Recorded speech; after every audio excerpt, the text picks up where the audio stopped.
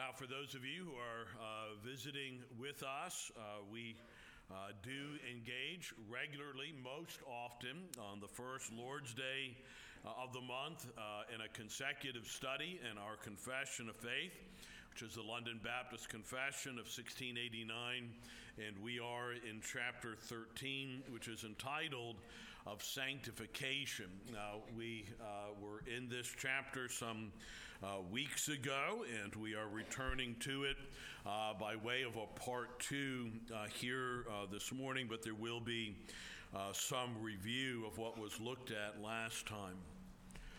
As we begin, by way of introduction, I was thinking afresh this week a text that I think of quite often in regard to our interaction one with another in the body of Christ. It's a passage found in Acts chapter 11. And this is when a report has come to the ears of the leadership of the church in Jerusalem about some rather wonderful things that the Lord appeared to be doing in Antioch and bringing conversion to Gentiles and others. And they had heard of this, and in order that they might have a better idea what was going on, they sent one of their favorite sons, a man named Barnabas. And we read this, going back to verse 20 of Acts chapter 11. But some of them were men from Cyprus and Cyrene, who, when they had come to Antioch, spoke to the Hellenists, preaching the Lord Jesus. And the hand of the Lord was with them, and a great number believed and turned to the Lord. Then news of these things came to the ears of the church in Jerusalem, and they sent Barnabas to go as far as Antioch. And this is the phrase.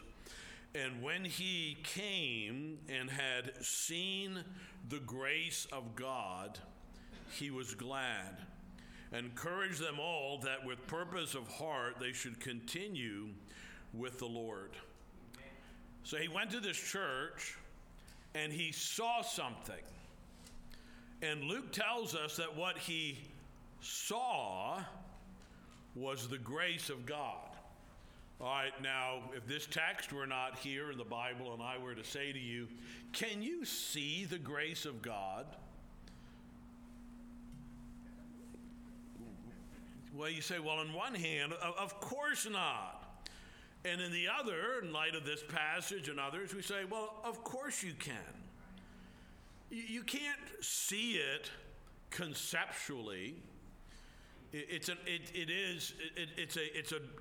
real thing, but it is, as we articulated at times, it is a doctrine. And when I say you can't see it, what I mean is you can't hold it in your hand. You can't place it in a container and say, what have you got in that envelope? Well, it's the grace of God, or something like that. You can't put it on a slide and put it under a microscope. But when God's grace enters into a life, when it comes to anyone, the Bible says he or she becomes a new creation.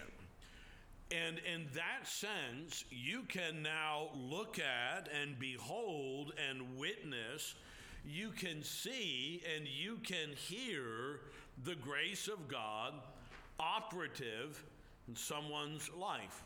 I'm watching the grace of God. When I see someone come to faith in Jesus and I see them making some strides and progress in their Christian life, what we are watching, what we are beholding and seeing literally with our eyes and hearing with our ears is the grace of God. Paul tells us in Titus chapter 2, a wonderful text, very important to some of this that we are discussing today. For the grace of God that brings salvation has appeared to all men, teaching us that denying ungodliness and worldly lust, we should live soberly, righteously, and godly in the present age. That is, there is this grace of God in the person of Christ that has come into the world and has brought salvation. And that salvation has a life-changing, verifiable, visible dimension to it. Now, because the grace of God is a real thing, and on the one hand we say, well, it is real, but invisible, that is, it cannot be visually contained and seen, but because it does evidence itself in our lives and it is therefore observable, we are given in the Word of God exhortations toward self-examination. Test yourself. See, is the grace of God in you? Is it evident in your lives that we can see in ourselves? And there is a righteous sense, we want to be careful with this, there's a righteous sense in which we can see the tangible evidence of God's grace in someone else's life. Which is why when somebody wants to join our church, we have in our Constitution the reality that we want to have some time to be able to see some visible fruit manifested in somebody's life. The exhortation of the apostles, bring forth fruit that is in keeping with repentance. There is some effort on our part not only to see if there is a knowledge of the gospel in somebody's testimony, but also is there an experience of the gospel. When a man is being set forward as a potential pastor or deacon, certain expressions of the work of God's sanctifying grace are set forth in such a way that the apostle can say, it must be God's grace, which brings salvation, which is apart from works, it's not of himself, that's not the ground of his boasting, but it does so change a person that there will be evidences, and those evidences must be there if that person is to be qualified for the ministry. This is not who and what they are by nature, particularly when you see that in Titus chapter 1. Cretans are always liars, evil beasts, lazy gluttons. His testimony is true, therefore reprove them sharply, that they may be sound in the faith. But from that group of people, God had saved and was sanctifying them to the degree that could now say he must be the husband of one wife, he must be a father who rears faithful children, etc., that God's grace has become now evidence. It is observable that you can look at what the Bible says a transformed life looks like and then actually see those dynamics in a person's life. Now, if you're working your way through the confession, you'll see that there is a somewhat of a logical progression in the unfolding of the chapters, why it begins, where it begins, what it then issues into, and then what follows from it. It wasn't just there are 32 doctrines put into a container and then shaken out, and people reached in like a fishbowl and pulled out doctrine of God, doctrine of end things, doctrine of the church. There is a progress in them. And up until this point in recent chapters, there has been a focus on the internal and even the secret work of God. But if someone says that they have faith and that they are called by God and that they have been justified and made the children of God, the question does come, will there be any proof or will there be any evidence of it? And the Bible says that the evidence of that is the work of what we are now calling sanctification. That is a progressive work by which a believer is being made more and more like the Lord Jesus. Now, last time I read through, and I'm going to go ahead and do this again. I want to read through the paragraphs. You can find them in the back of your hymnal if you're more comfortable using your phone or your tablet. If you have it there, it's readily available. 1689 Baptist Confession of Faith here. We're looking here at chapter 13, paragraph 1, which gives to us something of the overview of the doctrine of sanctification. And it says this: they who are united to Christ. And let me just say here, the idea is all they who are united to Christ.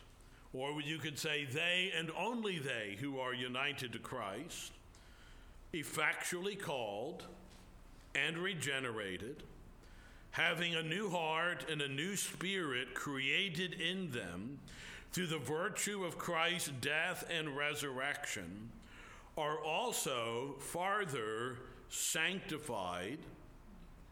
Now, in conversion, set apart, definitively in this sense made holy, separated from the world and unto God. That is God's work of grace. But what's being focused on here is this, well, what about now? What about for the next 30, 40, 50, 60, 70, 80 years of my life?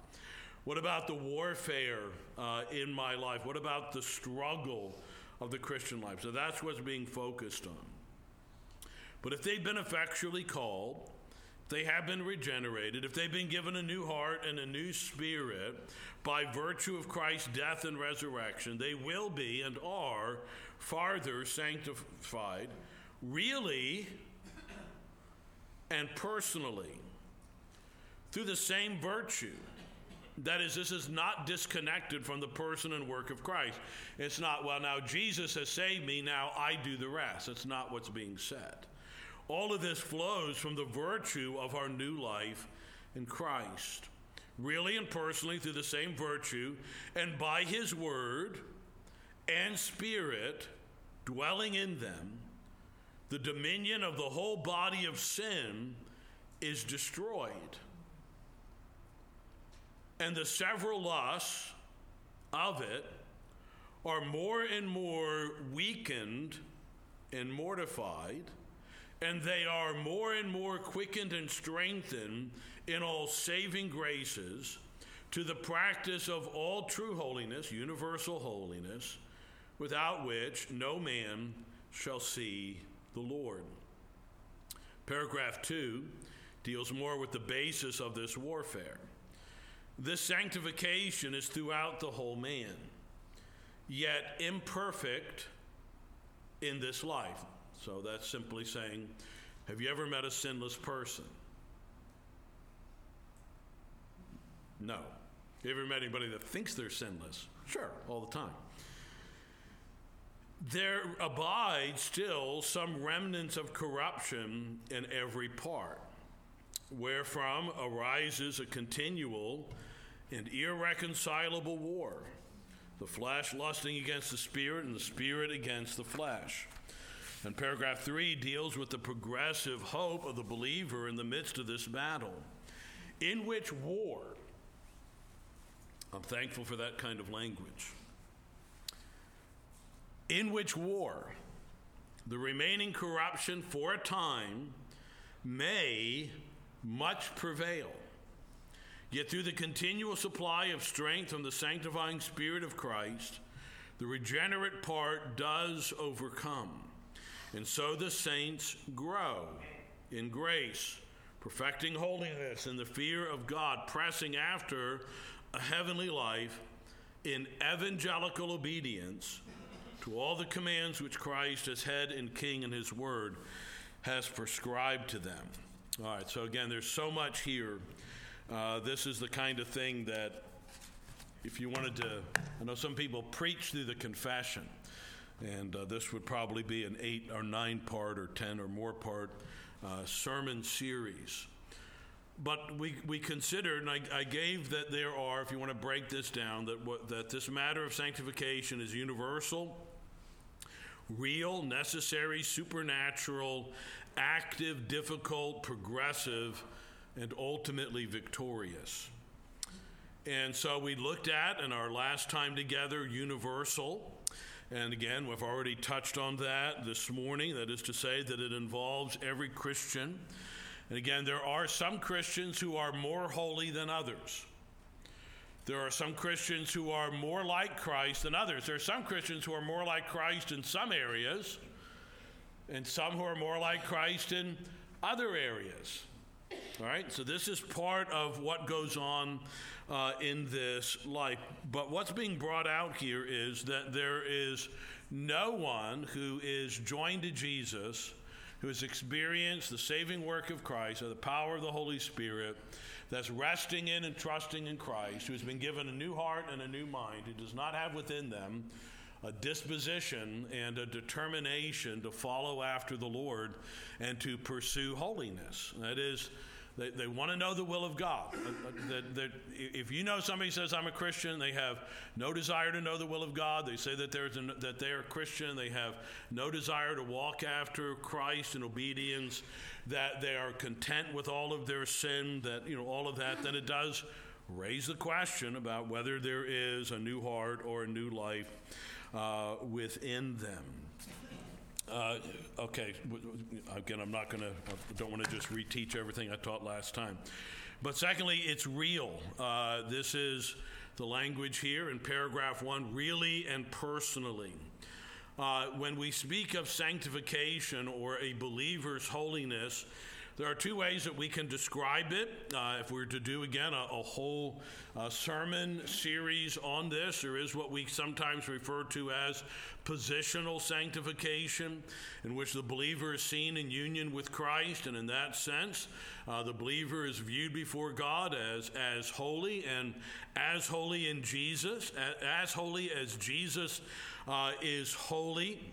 You see that in a passage like Hebrews 10, that we have been sanctified through the offering of the body of Jesus once for all. There is that positional sanctification, but what is being focused on is this issue of active or pursued sanctification, which affects our lives, our witness, our words, our decision-making, our relationships with others, and our relationship with the triune God in the here and now. And this is the emphasis of the Bible's teaching on holiness, both in the Old and in the New. When I say it is real, I mean that these things are more than theoretical.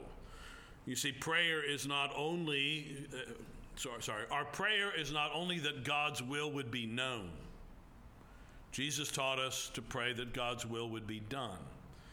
And that doesn't just mean by everybody outside there, but that it would be known and done by us. It's not just that we would know what love looks like, but that we would actually love. It's not just that we would know and understand and pass a test on mercy or on prayer, but that we would actually learn to pray and learn to be merciful.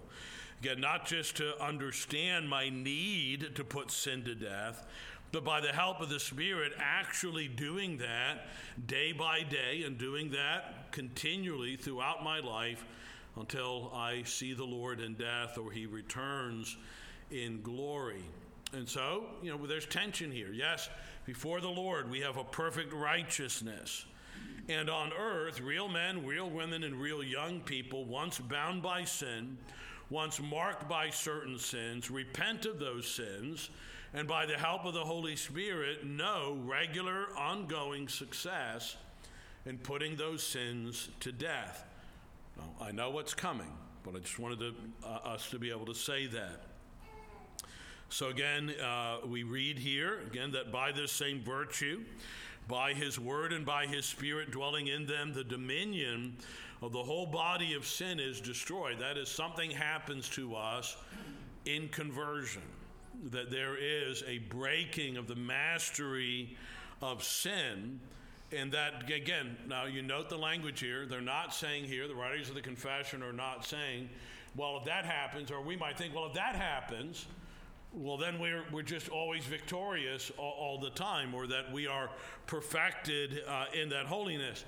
If victory has come and the rule and reign of sin has been broken, therefore it must mean this. And it doesn't, because you're going to try to understand all that the Bible says about this, not one verse in isolation, but putting the truths of Scripture together, so that its several lusts are again more and more weakened and mortified, etc. Verse 3, or paragraph 3 again says that the saints grow in grace, perfecting holiness in the fear of God. But it is real. They do know real help in really growing in grace, really becoming more like Jesus, that this is not theoretical, it's actual and observable. So that, as I said, you can actually witness holiness, or witness when somebody is striving to be like Christ. You can see it, you can hear it. We have seen that it is necessary. We've already touched upon this. It's necessary for the assurance of our salvation, a passage referenced in our confession, Hebrews 12 and verse 14, pursue peace with all men and holiness, without which no one will see the Lord. And then we noted that it is supernatural. And what I want to remind us here is that we're not simply talking about changing ourselves. We're not talking here about 12-step programs. Now, those things can and are for some people very helpful.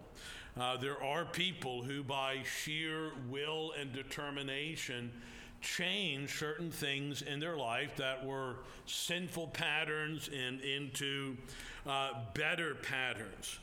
But that's not what we're getting at. And even as we do emphasize that, brothers and sisters, you take an active role in this, by which I mean that you are not merely passive, that you're not merely waiting for God to change you. You know, I've had people say, well, I don't read my Bible. Will you pray that I would? I struggle with that because I sometimes want to say, no, I'm not going to pray that you will. Read it. I'll pray that you benefit from it. But what do you mean that I'll pray that you read it? What do you expect God to do? Puppet you? And that's what some people want. Pray that God would do this. Well, listen, God will help you. You want to put it to death? You want to fight? God will help you. But God will help you. It is supernatural. Those who are united to Christ, effectually called and regenerated, having a new heart and a new spirit created in them through the virtue of Christ's death and resurrection, are also further sanctified really and personally through this same virtue, by the word and by the Spirit. Sanctify them by the truth, Jesus prayed. Your word is truth. And so part of the hope and desire is that as we are under the ministry of the word, whoever is preaching the word of God, is that this is going to be a means by which your sins are challenged, by which you are confronted in them, by which the truth of God is presented and the holiness of Jesus is made attractive and desirable to you, and that as you sit under the word and come under conviction of sin, that you will take that to the Lord, seek forgiveness, and seek strength by the Spirit, word and spirit, working these things out. Fifthly, and we're already touching on this, it is active. And by this I mean that our will, our thinking, our feeling, and our attitudes are involved in this. It's not all that's involved in this. If you, by the Spirit, take either of those out. It's not by the Spirit, it's if you, by the Spirit, put to death the deeds of the body, you will live. Got to be involved in that. But brethren, this isn't bootstrap. This isn't, come on, man, you can do it. It is, Spirit of God, aid me and help me, strengthen me. It's one of the reasons Paul prayed in Ephesians chapter 3, that believers would be strengthened with might by the Spirit in the inner man. And while we affirm, again, the idea, some people say, let go and let God. Yes, let God, but that doesn't mean let go. It certainly doesn't mean letting go of your own will and determination to fight your sin. All right, that brings us to where we pick up here. It is difficult, and I have parenthetical, not impossible. Is difficult, not impossible. In which war, our confession says. In which war? If you have the idea that the Puritans were so self-controlled and so holy that they never felt anything of this, well, put that notion to death. In which war, although the remaining corruption for a time may much prevail, yet through the continual supply of strength from the sanctifying Spirit of Christ, the regenerate part does overcome. It's difficult. And one of the texts that's brought out, there are many texts that we could deal with here in this subject, but Galatians chapter 5. where it talks about that the flesh lusts against the spirit, and the spirit lusts against the flesh. And that there is in this what our confession calls, it is an irreconcilable war. You don't compromise in this. There's nothing in which the flesh is going to say, look, all right, tell you what, I'll let the spirit have this, and this part, and you leave me this and this part. And you say, well, okay. No. This is a cat and a dog, in this sense, fighting all the time. Now, I know not all cats and dogs fight. I understand that. But follow the analogy. And then the language of this, and I think that the writers are picking up on this language in 1 Peter chapter 2, verses 11 and 12. Beloved, I beg you as sojourners and pilgrims, abstain from fleshly lusts. That's the language of your own determination. That's addressing the will of God's people. I beg you. That's a pastor speaking. Brethren, I beg you. I beg you, be in the fight. Stop compromising. Stop excusing known patterns of sin in your life. You're going to have to fight. But he says they are fleshly lusts, and listen to what he says, which war against your soul. So, brethren, when I say to you, and when I encourage you, when I encourage me, brethren, let's stay in the fight. It is a fight. And that there are things that as you strive to be more like Jesus in a certain area of your life, whether it's the area of purity, and you've known many failings and many fallings, and you think every time I strive, every time I try, I come to a day, I come to an hour, which I feel like I am overcome. Listen, that you're not alone in that.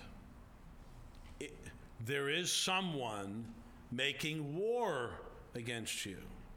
There is somebody striving to compromise you.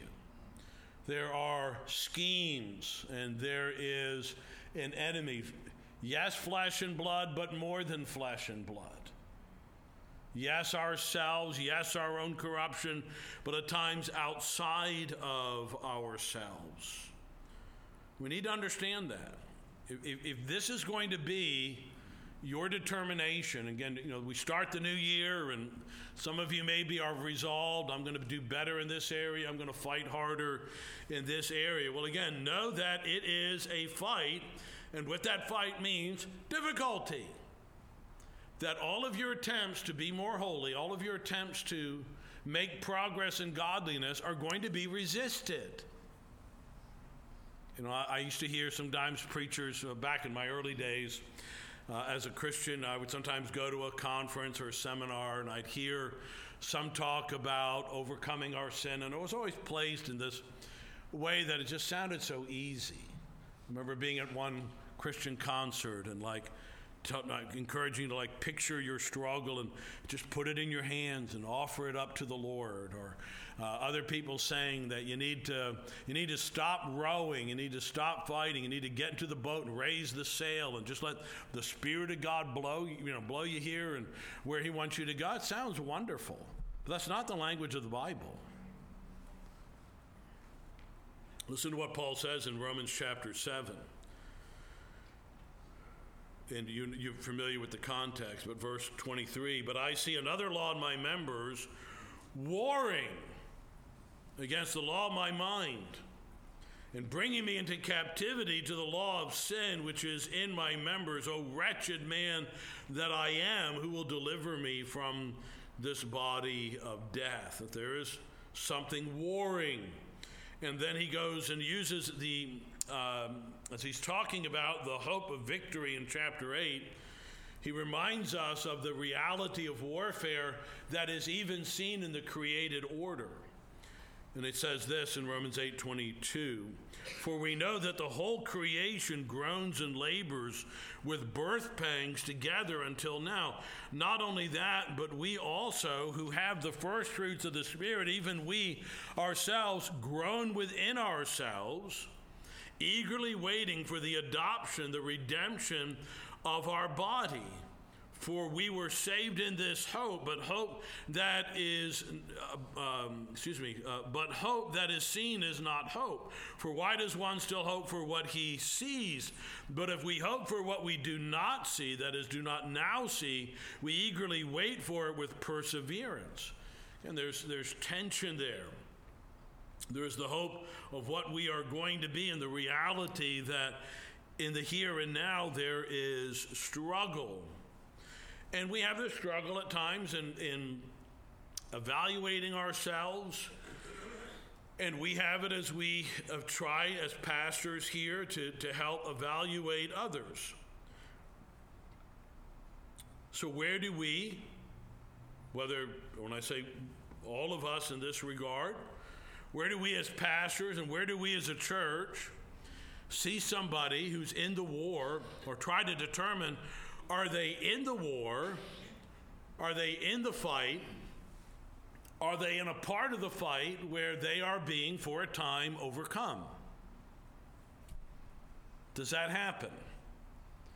Do believers, for a time, sometimes, they're in a part of the fight where they're not doing well? You study any war, right? And it's not just we won here, here, and here, and here. No, it is we won here, but there was resistance, and then we lost this battle, and all of that. So where do we, as we look at somebody and see them struggling or failing or sinning in a way, where do you exhort and plead and challenge? And when do you step in and say, look, this needs to be public, or now there needs to be consequences? In listening to somebody giving a confession of some sin, do you say, well, that is obviously incompatible with what you're striving to be as a Christian? And when do you say, well, sorry, that is of such that it needs to be dealt with in this way? And when do you simply say, I'm so thankful that you've been brought to repentance and come to your sanity? Again, we are reminded in all of this that there is labor and there is striving for everyone. For everyone. I don't know anybody in their Christian life who does not have something. It may not be as overt as other things, but something that reminds them that they had not only needed a Savior, but that they still need a Savior. Some temptation, some pressure of the heart and mind to think, to speak, or to live contrary to what we know to be the revealed will of God. Now, the confession here deals with what we commonly refer to as backsliding. And again, we get down to this, that there may be a season of failure. Now the question comes, how long a season? Is it hours? Days? Weeks? Months? Is it ever years? And some of you have really wrestled with this, and particularly as you have grown in your faith and you look back at a period of your life where you were not pursuing the Lord and you wonder, okay, did I just now get converted, or was I converted then and backslidden? And you wrestle with it. You wrestle with it when you come to join the church, and when was I really converted, and is my previous baptism valid, invalid, all of those kinds of things. I don't know how many of you would be willing to state and say, I can say that there were two periods of my life that I can look back on and say that there was a time of some backsliding. Again, didn't mean I went back to the world. I was still going to church, and I was still occasionally in my Bible, but my heart was very cold and far from the Lord. And maybe you've experienced, I imagine more than one here has experienced that. There may be time in your life when your spiritual life and spiritual appetites are exceedingly low. And maybe for a time you even leave off the house of God. Maybe times in your Christian experience where sin is done and there is very little care of conscience. The Pastor Martin used to talk about the nerve endings of your conscience have been rubbed raw. Now, sometimes when somebody's in this experience, they like to say, well, they comfort themselves by saying, well, I'm just like David. Or who's the other one? The people, I should have asked. People use David as an example of backsliding. Who's the other one people sometimes use? Peter. All right, how long did Peter's backsliding last? About 3 hours or less. Actually, three or 4 hours, where he went from, I'll die with you, and cutting off an ear, to, I don't know him, to weeping bitterly. So if you want to say you're like Peter, then I hope that you're saying your backsliding lasted about 6 hours. What about David? What was David's experience? Now, his was a longer time. So, you want to say 9 months, 10 months, probably a little bit longer, because there was some backsliding that led him to the point where he took Bathsheba. But what was David's conscience like during that time? Was David's conscience easy during that time? No, you find this in a passage like Psalm 32, verses 3 and 4. When I kept silent, my bones grew old. Through my groaning all the day long, for day and night your hand was heavy upon me. My vitality was turned into the drought of summer. And then, of course, we could speak as well. I would trust that if you're like David, that your repentance will be like David's, that it was open and it was very clear in regard to his sin. So I wanted to say that because what I don't want anyone to do, it's very different to use David and Peter for comfort when you've been awakened to you and made sensible. It's another thing to try to make that a soft pillow for your head while you're in your sin. Do you understand the difference? Don't think to yourself, well, I can do this. I can commit adultery. I can be fornicating. I can be involved impenitently and this, that, or the other sin. And I can do that because David spent 9-10 months in sin. If David were here, he'd say, please don't use me in that way. God's hand was heavy on me, night and day. So again, those things may be helpful once brought to repentance. They are not intended to bring you peace while you are in your sin. But there can be hope afterward when you recognize, and this is the hope here, that the shepherd will leave the 99 and find the one who has gone astray. And so there may be a time when you look at it and you say, well, how do I know where this one is? And how do I even know about myself? But how do I evaluate a loved one? How do we evaluate? We have people right now as a church that we are as pastors, we are pursuing and striving to determine, is this a sign that they're not converted, or is this a sign that they are a very wayward sheep in need of repentance? Well, one of the things that we will know in that is that the Lord will use our labors as a shepherd seeking the one that had gone astray. All right, let's consider then it is progressive. That's one of the things that is brought out here in the confession, and simply again, it is saying that this does not happen all at once. We've already talked about that to some degree. There is growth in the Christian life, that where we go from being babes and infants and children to being young men, as John says, and then strong. but even those who are in various parts of their Christian life. There are ways in which we are weak and we are strong. And again, as I said, there are ways in which you might be strong and another is weak, and they're weak in a way that you're strong, etc. But I want to say this in closing, that it is victorious. God will bless your determination to obey him. Sin shall not have dominion over you. You're not under law, you are under grace. Paul can say, I'm confident of this very thing, that he who began a good work in you will perfect it. God will bless you in your determination to be like him. Paul said to the Philippians, work out your salvation with fear and trembling. And again, this is a passage that shows the tension between the human labor and the divine work. Work out your salvation with fear and trembling. Who's that addressed to? You, to me. For it is God who is at work in us, both to will and to do for his good pleasure. Here is the hope of the believer. One day we will see him and be like him.